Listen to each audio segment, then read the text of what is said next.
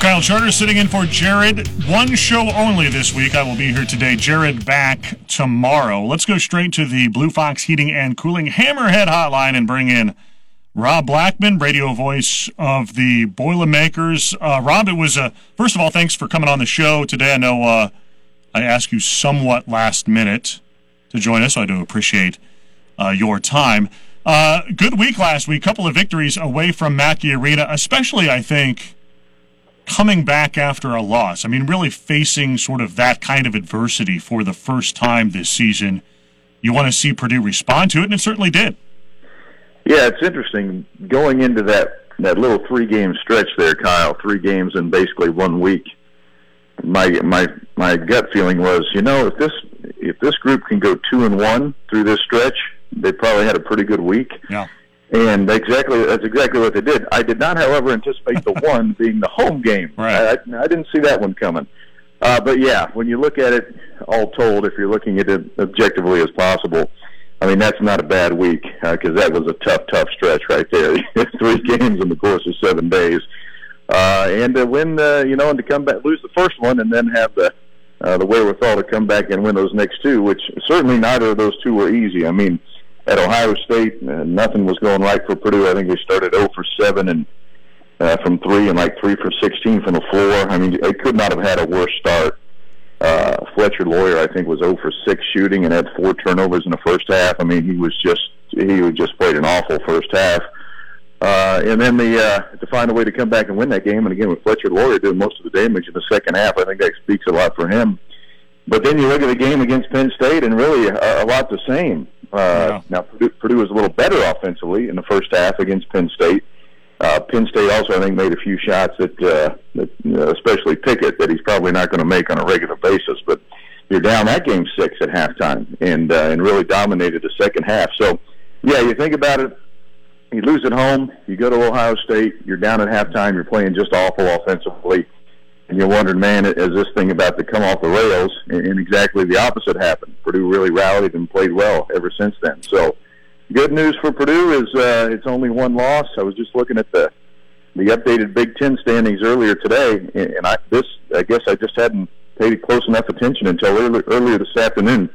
You feel badly losing a home game, but everyone in our league, Kyle, has lost at least 1 home game, which to me that's an amazing think about that. Yeah. Everyone in our league has lost at least 1 home game. Wow. Now, maybe not necessarily a Big Ten game, but a home game. Which I have no idea when the last time that might have happened, where everyone in the league had already lost at least 1 home game. We're not even to January the 15th here. So, yeah, you feel badly you've lost a home game, but the good news is misery loves company because it looks like everyone else in the Big Ten's having the same problem right now. Yeah, remember back, Rob, a few years ago, I'm not sure when this was, it was probably 5 or 6 years ago now, didn't the home teams in the Big Ten start something like 24-1 or something? I mean, it was just an incredible number. The home team was winning a lot. Maybe I don't know what it speaks to. Maybe it speaks to parity. I'm not really sure, but I did not realize that until you said that every home team has lost at least once. I didn't either until I looked at the standings. It lists your home victory, your road victory. Now the difference for Purdue, the reason Purdue's in great shape right now, I know we're just over the halfway point of the regular season. The one thing Purdue has going for it, it hasn't lost a road game, and there's only one other team in the league that can say that. And Purdue hasn't lost a neutral site game. Purdue's 4-0 in neutral site games, and no one else in the league is even close to that number. No one else has gone undefeated in neutral site games. So where Purdue has been able to make up the difference is the winning the neutral site games or winning the road games, which for the moment at least has been the separator. Yeah. And I do agree with you. I thought 2-1 last week, and also thought that 1 loss would probably, if it was going to come, be at Ohio State. I do like the Buckeyes. That's a good young team, it feels like. But to lose the first one and come back, I mean, it makes it more difficult to be 2-1 in a week when you start 0-1. But this Purdue team, and you're pretty close to them being on the road and getting to see them up close. I mean, it seems like a team that has a little bit different personality in terms of being able to put those things behind it a little bit. I mean, maybe you can describe it better to me. Is there a little bit something more to this team in terms of being able to move on?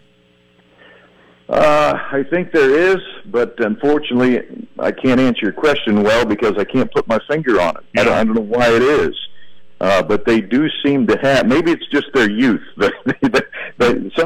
Sometimes you're too young to know any better. Yeah. Maybe they're not supposed to know that you're supposed to start circling the drain after you lose a home game to Rutgers. I don't know.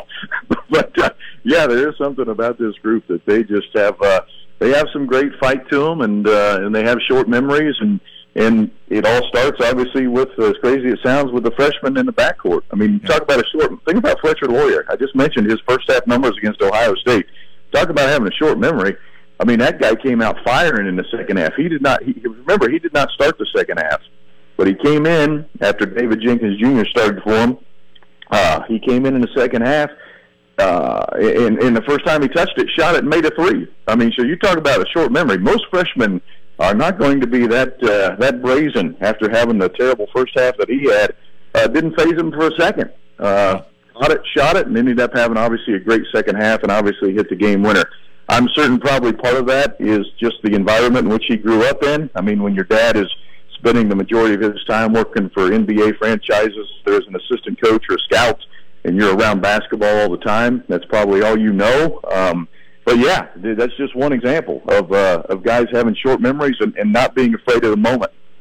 Talking to Rob Blackman, the radio voice of the Boilermakers on the Blue Fox Heating and Cooling Hammerhead Hotline. It does seem like Matt Painter has a pretty good feel for this team, a pretty good feel for the personalities on this team and sort of how to push their buttons a little bit, motivate them. I mean, even the two freshmen in the backcourt, I mean, he obviously did the right things with Fletcher Loyer in the Ohio State game and getting him going a little bit then in the second half. But also with Braden Smith, too. I mean, looking back to the Rutgers game that he does not have his best game, sort of gets called out for it, unsolicited in the post game by Matt Painter. You don't see him do that very often, but obviously he knew the way that his point guard would react to that and reacted in a positive way. Now, is Painter going to hit all the right buttons the rest of the season? Maybe not. I think as a coach, sometimes you swing and miss. Certainly, you hope to connect as often as possible. But as of right now, it seems like he's pushing the right buttons, right? I would also point to another point earlier in the season, Kyle, the Florida State game, when Braden Smith was, quite frankly, pretty awful the first 2 minutes of that game. If you remember, he had 2 straight turnovers to start the game, and he had a blocking foul on an and one. They jumped into full court pressure. Braden turned it over, then tried to take a charge, and it ended up being an and one. And so he went right to the bench. And I don't know what point in the game. It was maybe 3 minutes into the game. And David Jenkins Jr. played a lot of that first half. Yeah. And that certainly got Braden's attention because if I remember correctly, he almost had a triple-double by the time that day was done. I think it was like 13, 9, and 7 or somewhere close to that. So, yeah, Coach Painter's figured out a way to push Braden Smith's buttons no matter what might be the situation that's presenting him. But you also give great credit to Braden Smith, and a guy, again, who grew up in a basketball family. I mean, his mom was Miss Basketball in the state of Arkansas. When you grow up around it all the time, you have a pretty good feel for what the game is supposed to look like, and you also have a pretty good feel for when you're not playing well and what you need to do to play better.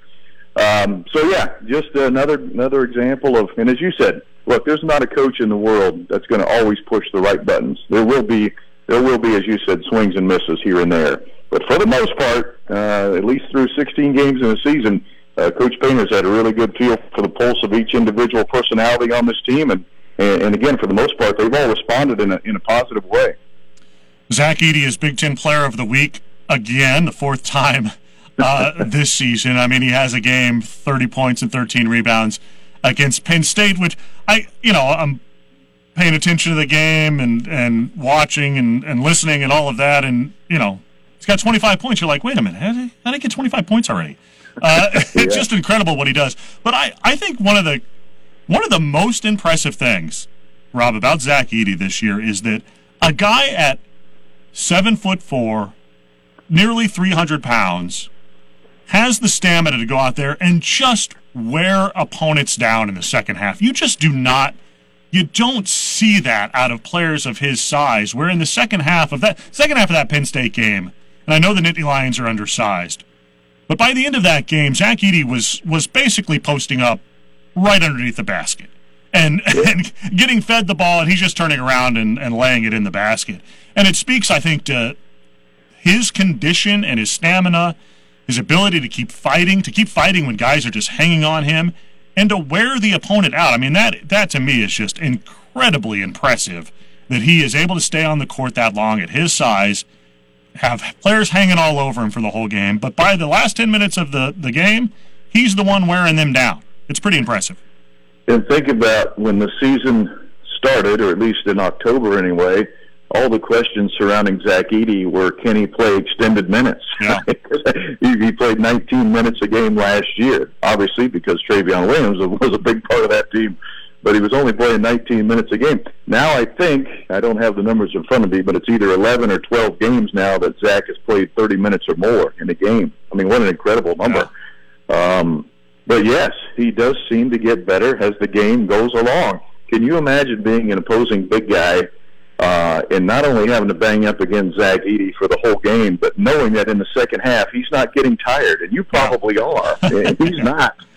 He seems to be getting stronger as the game goes along, as you pointed out. Yeah, it's quite a testament to his conditioning and his endurance, and quite frankly, just his mental toughness. I think a big part of that also is when guys start to get tired mentally, they do probably check out a little bit. He does not seem to do that. But yes, he is. Again, I just think it's so amazing that in October, and I think it was a valid question, by the way. I think any of us that were asking in October, man, can this guy play extended minutes? Because we've never seen it. Right. But he's obviously proven all of us that he are wrong, because he can do it and has done it multiple times this year. Nebraska on Friday, Robin Mackey Arena. I think the Cornhuskers are like the perfect example of when you're the front runner, when you're the number one team in the country, when you're the league favorite, you get the opponent's best game. Because Nebraska and Lincoln certainly gave Purdue its best game of the season. I mean, you watched the Cornhuskers last night, and you're like, what? This is not the same team that we watched play against Purdue. It'll be interesting to see what Nebraska brings to Mackey Arena on Friday night, because we saw the good side of Nebraska in that overtime win by the Boilermakers, but if you watched any of the game last night, you're just like, okay. Like, they're not really doing anything. It'll be interesting on Friday night. I'm with you, Kyle, because I watched that whole game, even though it got, pretty much a blowout in the last 10 minutes. And also keep in mind, Juwan Geary got hurt early in that game for Nebraska, one of their starters, who actually played pretty well against Purdue in that first game. So who knows if he'll play Friday night. But, I totally agree with you. Purdue rolled in there, number one in the country, and Nebraska gave their best shot. Home crowd. It was a great crowd. If you remember, that's the same day they were introducing their new head football coach. Yeah. So the crowd was all ramped up for that. They introduced him at halftime, and so it was just an awesome atmosphere. And it was exactly, you couldn't have drawn it up any better if you're a Nebraska fan. The way they played against Purdue, and a couple things. Purdue had a 10-point halftime lead. I mean, Nebraska only had 24 first-half points. Yeah. So you really felt like Purdue was going to run away and hide. And that went into Nebraska's credit. They fought all the way back. But I would also say this. Purdue had its worst shooting game of that. I was just looking at the numbers earlier today doing some of my prep work for Friday. And, Purdue in that game shot 28%, I think it was, maybe, from three. Maybe it was more like 24%. They were like 39% from the floor. If you remember, that was a terrible free throw shooting game for Purdue, 60%. Purdue just couldn't make any free throws. A couple of those were front ends of one-and-ones. So Purdue added to their own misery by just not making open shots in that game. But, yes, I am with you. That's a prime example of when you're number one in the country, you are getting everyone's best shot, and Nebraska certainly gave Purdue its best shot. And I would also throw this in, Keisei Tominaga was making just crazy shots. I mean, shots that this guy should not be making. But he was, and to his credit, man, he was the difference late in the game to force that into overtime, because he was unguardable there those last 5 minutes or so. Hey, Rob, appreciate the time as always. Have a great game on Friday night, and I will see you on a baseball field right around the corner, I am sure. Thanks, Rob. Okay, see you, Kyle. Thanks. That's Rob Blackman, radio voice of the Boilermakers, joining us on the Blue Fox Heating and Cooling Hammerhead Hotline. Let's take a break. We'll come back. We'll talk a little bit more hoops. You're listening to the Hammer Down Show, 101.7 The Hammer.